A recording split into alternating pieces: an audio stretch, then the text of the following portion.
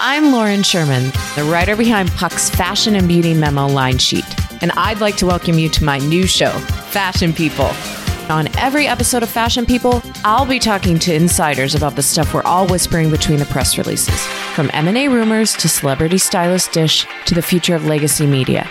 Be sure to follow and listen to Fashion People, a presentation of Odyssey in partnership with Puck, available on the free Odyssey app or wherever you get your podcasts. C13 Originals.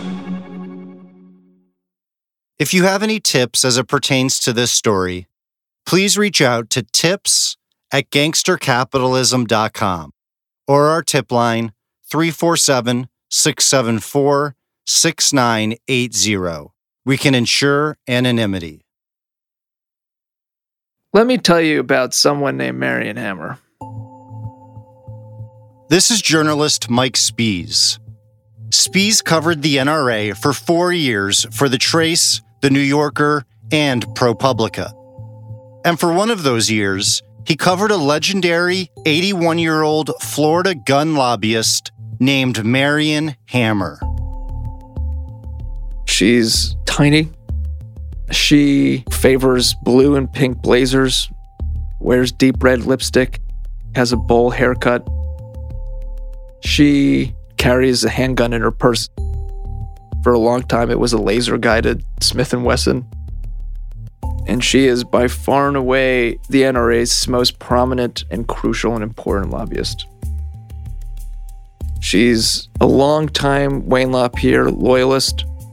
They've worked hand in glove together. She has routinely protected him over the years. In addition to being a gun lobbyist, Marion Hammer is also a prominent board member of the NRA and was its first female president. She is operated with complete autonomy and is not accountable to anyone. She is famous for her sharp tongue and what could be characterized as mean-spiritedness. She is incredibly and notoriously vindictive. The stakes are never too low for her.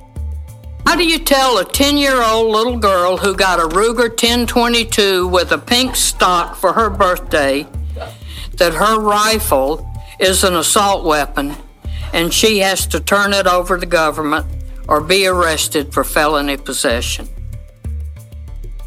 There's no conflict in which she's not willing to create or insert herself in, or, more importantly, if she feels like she's exacting retribution on you.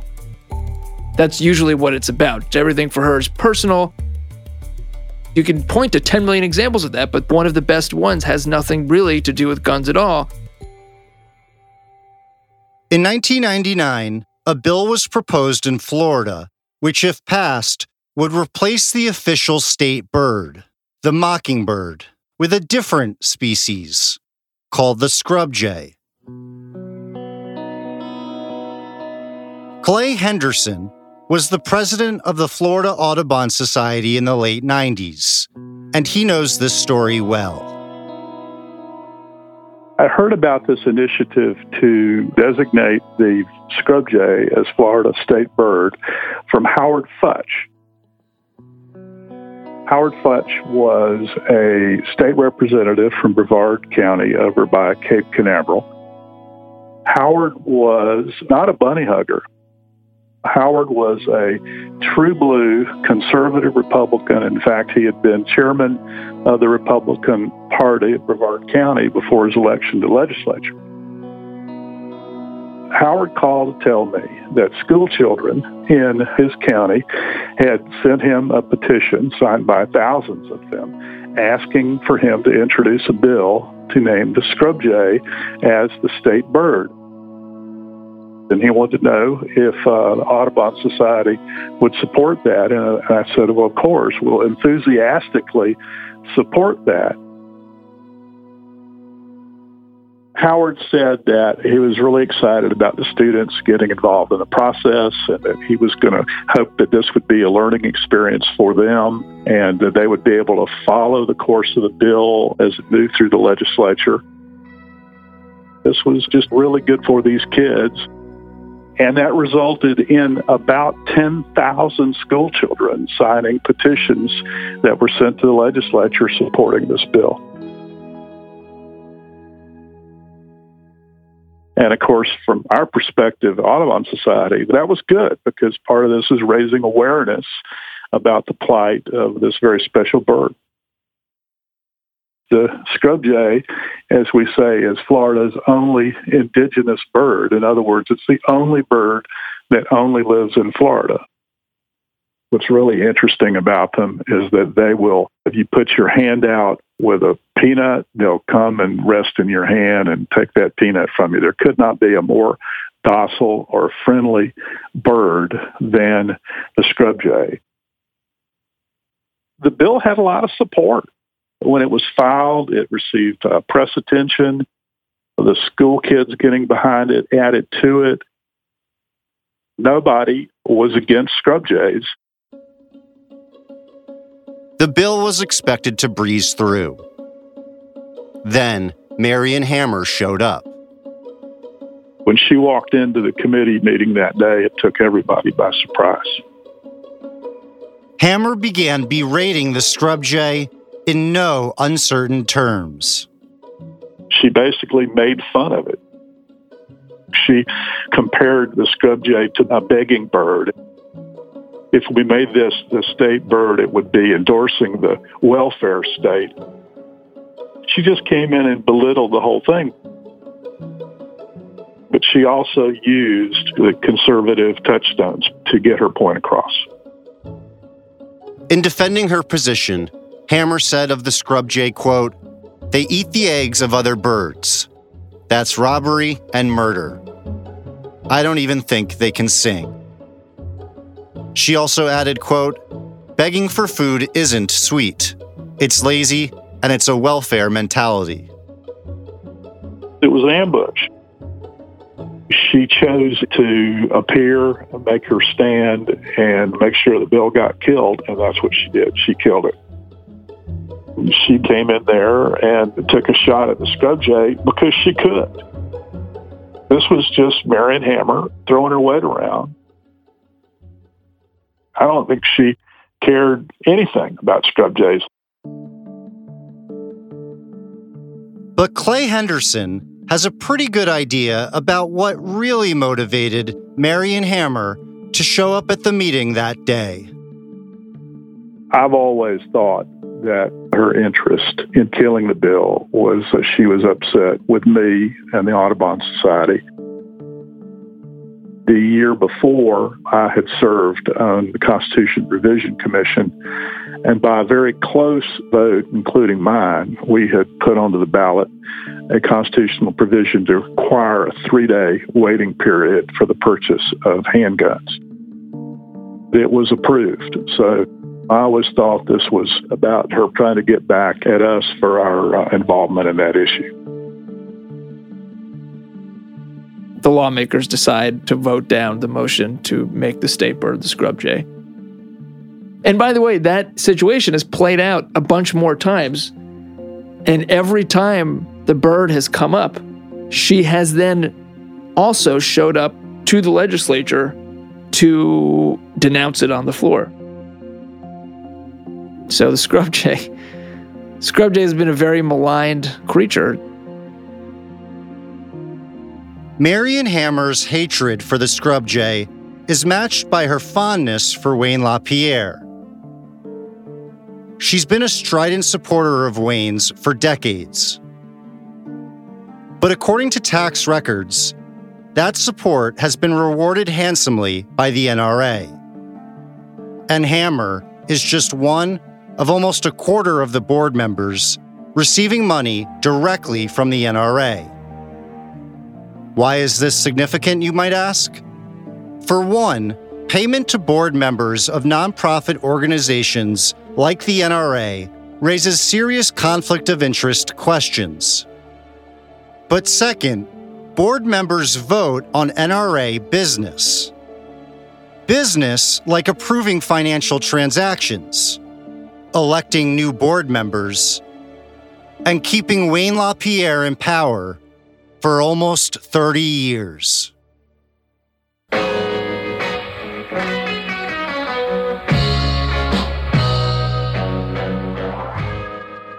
they say, so you want to donate $1,000? I said, no, several million. When any organization drifts in the wrong direction, it's the duty of its members to right it. A happy board member will not be too rigorous about killing the golden goose. I'm Andrew Jenks. This is Gangster Capitalism, Season 2, the NRA.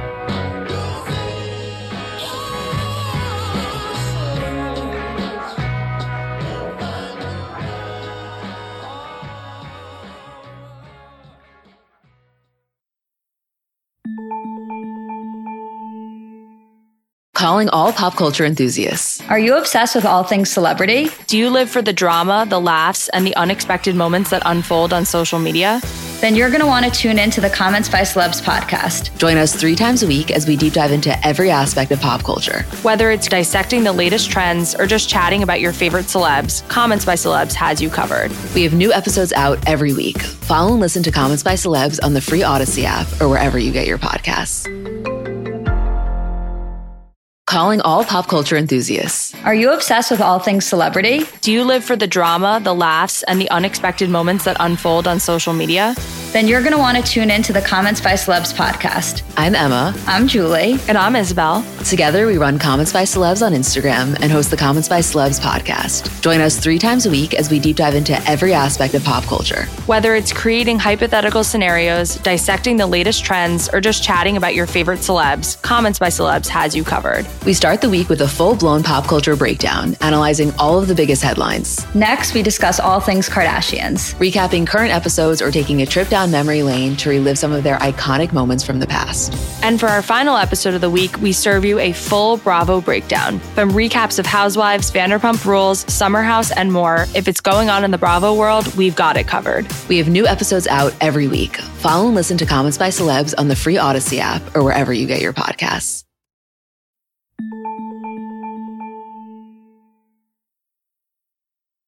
The lifeblood of this organization is on the line. We are under attack from without. We do not need to be under attack from within.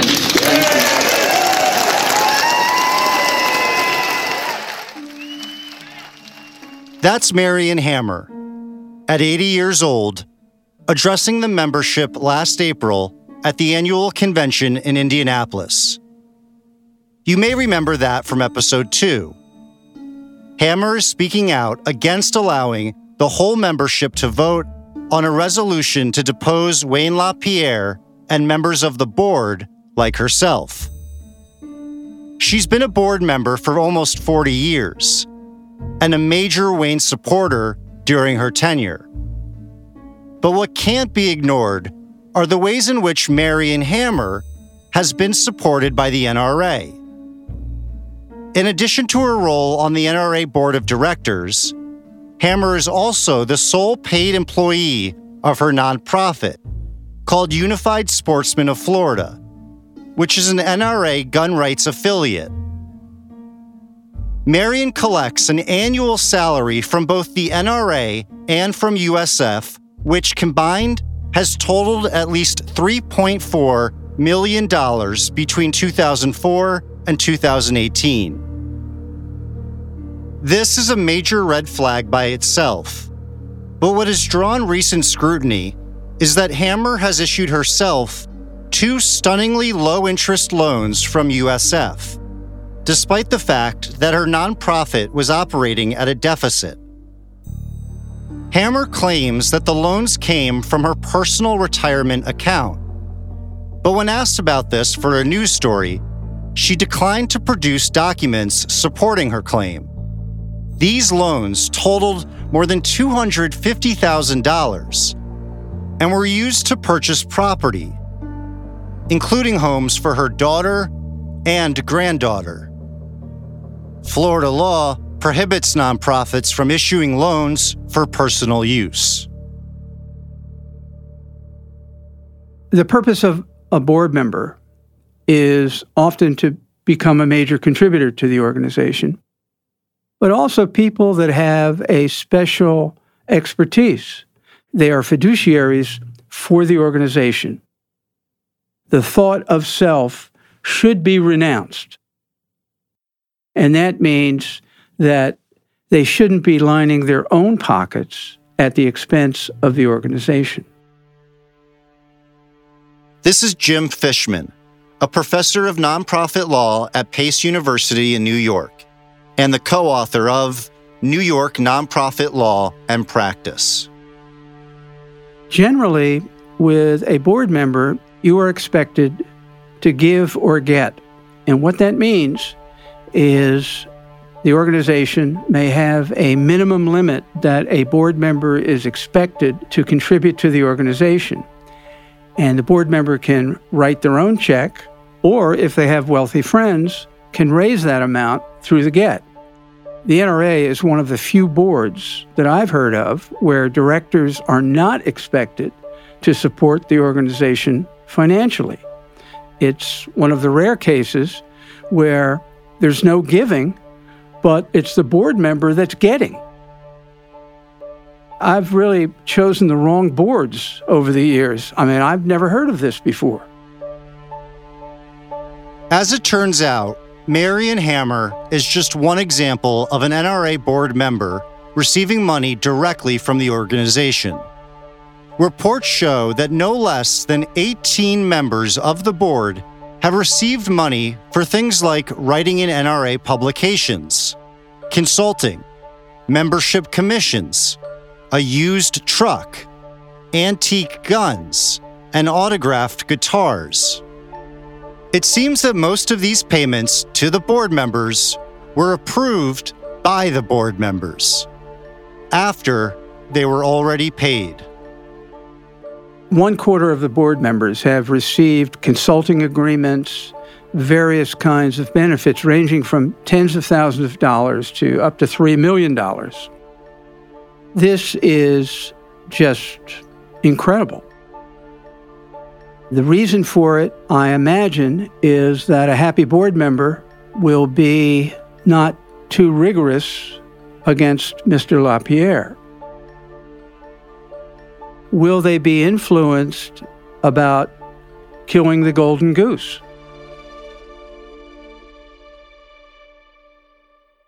When hearing about the way Wayne LaPierre and his allies on the board have personally benefited from membership money, it's easy to forget about the people who actually give the NRA its power and money, the actual members, the small donors, and the grassroots fundraisers. These are the people shoveling coal into the engine while trusting those on deck to avoid the icebergs. Fortunately, we received a tip from one of those grassroots fundraisers, a Wisconsin man named Scott Tate, who, after volunteering to raise money for the NRA for over a decade, was offered a full-time position at the organization back in 2004. When they offered the job, I knew I was going to take a substantial cut in pay, actually about 2/3 cut in pay than I was used to. But my father had always said that they've never made hearses with luggage racks, and since we were pretty much debt-free, my heart was in this, and so we accepted the position and went on from there. Scott had owned his own business, earning $130,000 a year. And now, he was making $45,000 a year. But Scott didn't take the position for the pay. His job was to solicit donations in his home state of Wisconsin for the NRA Foundation, the organization's charitable arm. And Scott would stress to donors, some giving just $10 and $20, that their money was going directly towards state and national programs, not toward paying staff like him. Everything was transparent. That was probably one of the primary sales pitches that field reps and volunteers would stress when out soliciting for funds, donations, was that there were no paid employees. There was some overhead such as shipping costs for materials, things like that, but no employees were on the books of the NRA Foundation. And of course, those donations to the foundation are tax deductible because they go directly towards education programs for the NRA, not lobbying or political advocacy. It would have to be used only for public benefit programs. 50% of all the funds raised in each state would be earmarked that would only be spent within that state. The other 50% was to support national public benefit programs. I actually would manage the numbers, and that all of the revenue would go to headquarters, the NRA Foundation. And then at the end of the year, headquarters would send me a report saying, here's the total money that you raised, divide that by 2, here's the amount that will be available for the Wisconsin Annual State Fund Committee meeting. The system worked flawlessly, in my opinion. Then, right around the time that the NRA began to have serious financial difficulties, Scott noticed that things weren't working so flawlessly anymore. In 2017, what I personally started noticing was headquarters questioning a lot of the state grants, having more discretion on what they would decide to fund or not, when prior to that, that was always the decision of each specific state fund committee, so long as it was legal and ethical and it fit the NRA Foundation's mission statement. And suddenly they're micromanaging, we could do something better with the money. And I got kind of short with it because it was like, it's not your money. It's for the state of Wisconsin, so this is what the volunteers and the people active on the ground feel that it would be best used for. In the past, they always would give the State Fund Committee the following year a report where that money went. Suddenly in 2017, I'm not getting that report, and when I inquire why, the answer was, that's on a need to know. Being the state secretary for the NRA Foundation in Wisconsin, I definitely was in a need to know to follow the money. In 2018, they flat out just said, no, we're not giving you those numbers. That was just unheard of. When they stopped giving us answers, and here we are out in the field and we're asking for the answers so that we can explain it to donors and volunteers, which are the two key groups of people that make this all happen. And if they have questions, the worst thing that you can do is not give them an answer, because the source will suddenly dry up real quick. The first thing that I thought of is this is something that should be investigated, because it's tax-free money that by law can only be used for public benefit. But according to Scott, in June of 2019, he and a room full of field reps were finally told where some of that money was going. Well, we were told that now our income, the overhead, the vehicles that we drive, everything, all the expenses that are generated by field representatives out in the field were going to now be paid out of funds that were raised by the NRA Foundation. So essentially, the donations that Scott was soliciting would pay his salary. And the pitch that he and others like him had been making for so long, that all of the money was going toward public programs, was now a lie. Most of the field reps in the room, at the time I think there was 51, we were pretty adamant about, wait a minute, this here took us not only by surprise, but how are we to explain this to not only the volunteers, but donors that we've been saying for 27 years that this is one of the key things. If you donate $1 to the NRA Foundation, 99% of that is going to go to a cause that there's nobody making, there is no personal gain or that in between. And that was now all out the window. And that's where a lot of flags start coming up.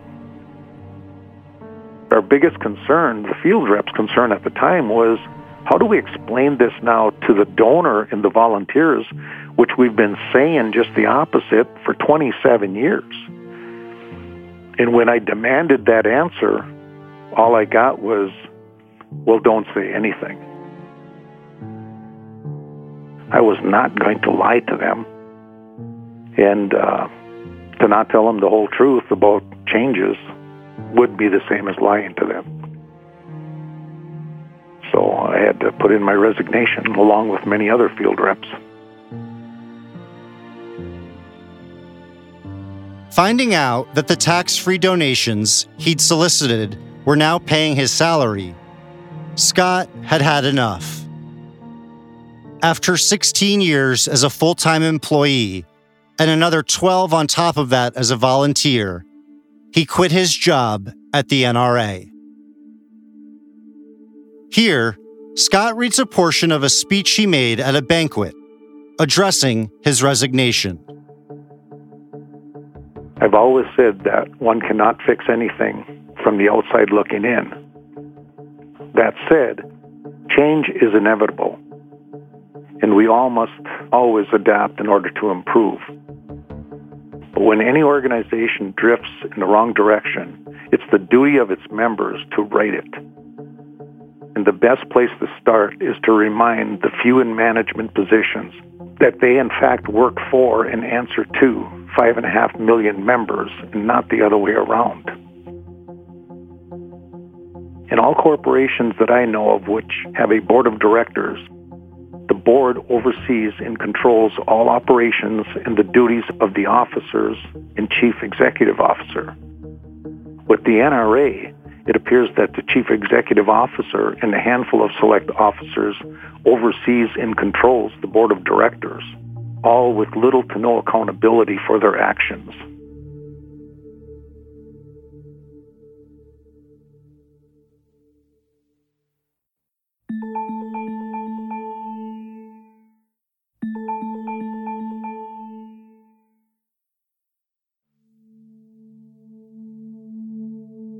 The Wayne LaPierre camp might not be losing any sleep over the resignation of people like Scott Tate. After all, he was just out there collecting donations. But some members who give donations are disenchanted too. Chief among them is David Delacula. David joined the NRA 20 years ago with a lifetime membership. And over time, he and his wife Marita increased their donations. Then they decided to do what many others have done: put the NRA into their will. So I called them and said, hey, we want to set up an estate plan. And they say, so you want to donate $1,000? And I said, no, my estate's worth several million. The Delaculas pledged $10 million to the NRA. But over the span of a year, they became so upset with all of the news about membership money going to Wayne LaPierre and members of the board that they decided to spearhead a movement to withhold substantial gifts like theirs until there's a major shakeup. Here's Marita Delacula. I received a list of donors that included all of the donors that have left NRA in their estate planning. So I had reached out to many, if not all of them, and asked them if they felt the same way that we did, that all this greed and self-dealing and unbelievable spending on luxurious items was not what we had planned should happen with our money, and that we were going to change our will and withhold any and all future donations to the NRA. So I reached out to them and I said, would you like to join our movement? Others did join, quite a few, and it's added up to over $165 million in withheld donations. But the Delaculas didn't stop there. They also filed a class action lawsuit against Wayne LaPierre and the NRA for fraud. The lawsuit claims that Wayne and the NRA used donations that were earmarked for things like hunting and marksmanship programs, and instead used that money for things like luxury suits, private jet travel, and payments to board members.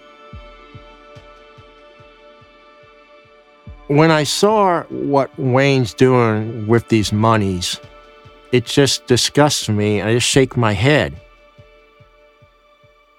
I told him in my letter to the board, that train's left the station. I'm not going to discuss whether it's true or not, because at this point, it's irrelevant.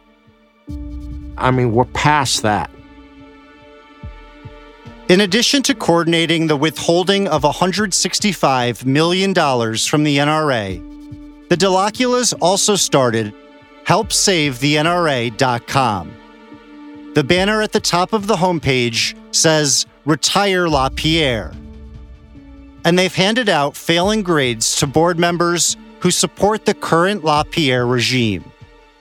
These are the same type of grades that the NRA gives to politicians according to how they align with the NRA. But to the Delaculas, it's nothing personal. I'm not pro-Wayne. I'm not anti-Wayne. I'm this objective Wayne. And he's been gracious to me. He and his wife have been gracious to my wife and I.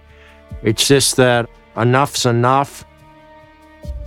Not going to be any money into, as my website stated, Wayne and the management team's removed and the board is restructured. No, they're not going to get a dime. The sooner I get this thing done, the sooner I go back to retirement, because I'm done. I'm going to get back to hunting, fishing. So it has nothing personal at all. The problems are adding up for Wayne LaPierre and his inner circle.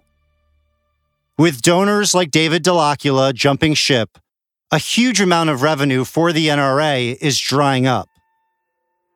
On top of that, internal conflicts have turned into incredibly expensive legal battles. But perhaps the greatest danger to the NRA is external. There are several open investigations into the tax-exempt status of the NRA, which threaten to significantly alter the NRA's ability to operate. So where does that leave the board of directors? Nonprofit attorney and author Jim Fishman has some advice. I would want to listen to what kind of liability I would have as a board member if I was engaged in interested transactions. And what do I have to do if this goes forward? And then I'd probably resign from the board. In fact, I would probably resign right away. New York is one of the few states in the United States that has an active Attorney General's Charities Bureau. And so the NRA has the bad luck to be in a state where there is enforcement. Now, under New York law, conflicts of interest are not against the law. But what New York does is require very close scrutiny of those kinds of transactions. None of that was done with the NRA until there began to be conflicts, lawsuits, criticism. Then what they tried to do was to ratify these transactions.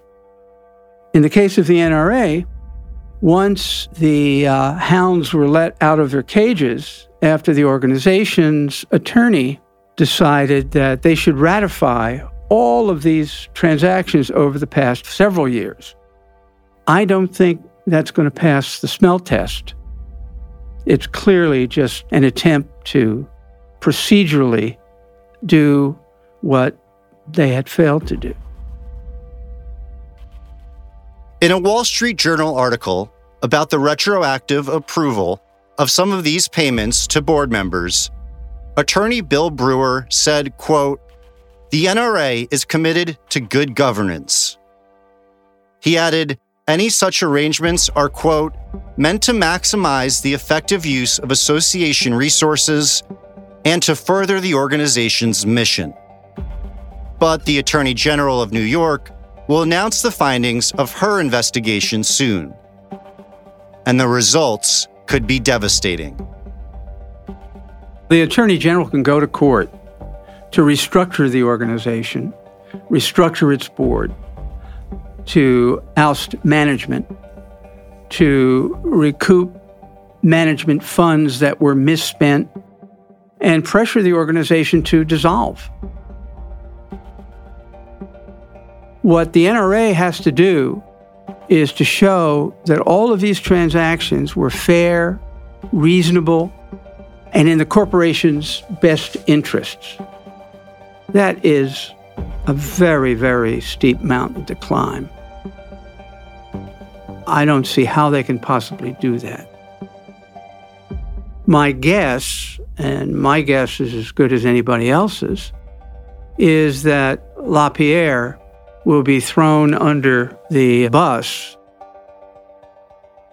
I think when the Attorney General's report comes out, LaPierre will be chopped liver. Of course, there are those board members who will likely go down with the ship. Here's an excerpt from an email written by a former president, longtime board member, and hater of the Florida scrub jay.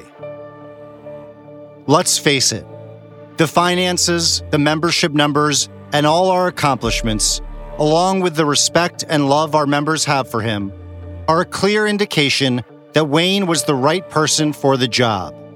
Every job he has held at NRA.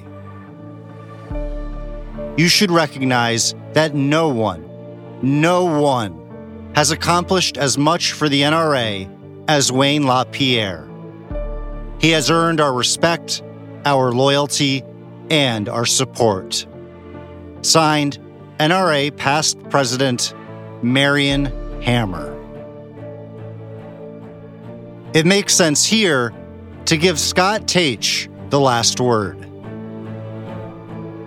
I'll just be frank that it really pisses me off when people think, geez, you're bad-mouthing the NRA, or it's people like you that are damaging the NRA, and that really gets me mad because I've dedicated my life to the National Rifle Association, and to see what we've worked for, to just have it brought down simply because of greed,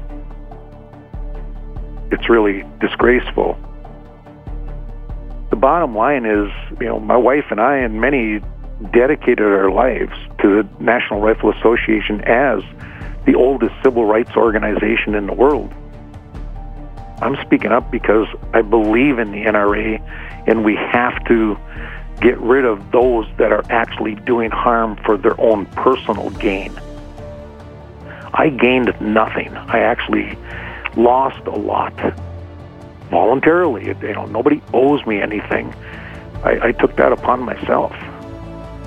But one of the mortal sins that I see here of top people is simply outright greed, is what it all comes down to. And it's just disgraceful.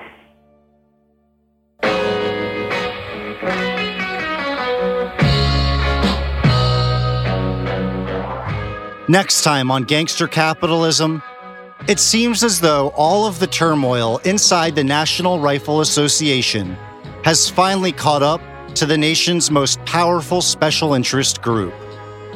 But let me tell you where we are right now. The cost that we bore was probably about a $100 million hit in lost revenue. It's been about a $100 million hit in real money. I mean, that's huge. So what does that mean for the future of Wayne LaPierre and the organization that he has controlled for so many years? what this story does is it tells you in dollar terms from Wayne LaPierre's own mouth how much this has cost the organization. We could see a collapse of this group in a matter of months. This could really be a nail in the coffin here. If you have any tips you'd like to share, please reach out to us at tips@gangstercapitalism.com, or you can leave a voicemail at 347-674-6980. For more information, go to gangstercapitalism.com and follow us on Instagram at gangstercapitalism or on Twitter at gangstercapital. This has been a creation and presentation of C13 Originals, a division of Cadence 13. Executive produced by Chris Corcoran, Zach Levitt, and me, Andrew Jenks. Written and directed by Zach Levitt and me. Produced by Lloyd Lockridge and Perry Crowell. Edited by Perry Crowell. Mixing and mastering by Bill Schultz. Research and production support by Ian Mont. Production management by Terrence Malangone. Studio coordination by Sean Cherry. Artwork and design by Kurt Courtney. And marketing and PR by Josephina Francis and Hillary Schuff.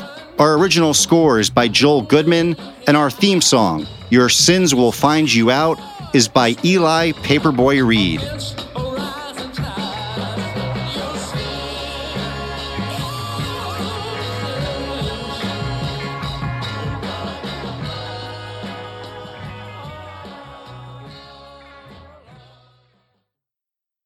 I'm Bobby Finger. And I'm Lindsay Weber. Do you ever see a new face or name on your news feeds and say, who the heck is that? Our podcast, Who Weekly, is everything you need to know about the celebrities you don't. Think of us as your cheat code to People magazine, your glossary for Hollywood, a shortcut to understanding pop culture at large.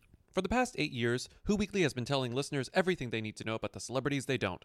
The New Yorker says we spelunk deep into the demi-monde with convivial delight. That's a direct quote. Mostly, we're going to explain to you Irish star Barry Keoghan's sudden rise to fame and relationship with a not-so-under-the-radar pop princess named Sabrina. The fake wedding Real Housewives star Cynthia Bailey had to promote a limo rental company. And why all the Gen Zers you know are talking about a guy named Benson Boone. Each episode goes deep into the biggest celebrity stories of the moment. And if you're still confused, we even have a weekly call-in episode where we answer the most burning celebrity queries. Who Weekly airs twice weekly with brand new episodes on Tuesdays and Fridays.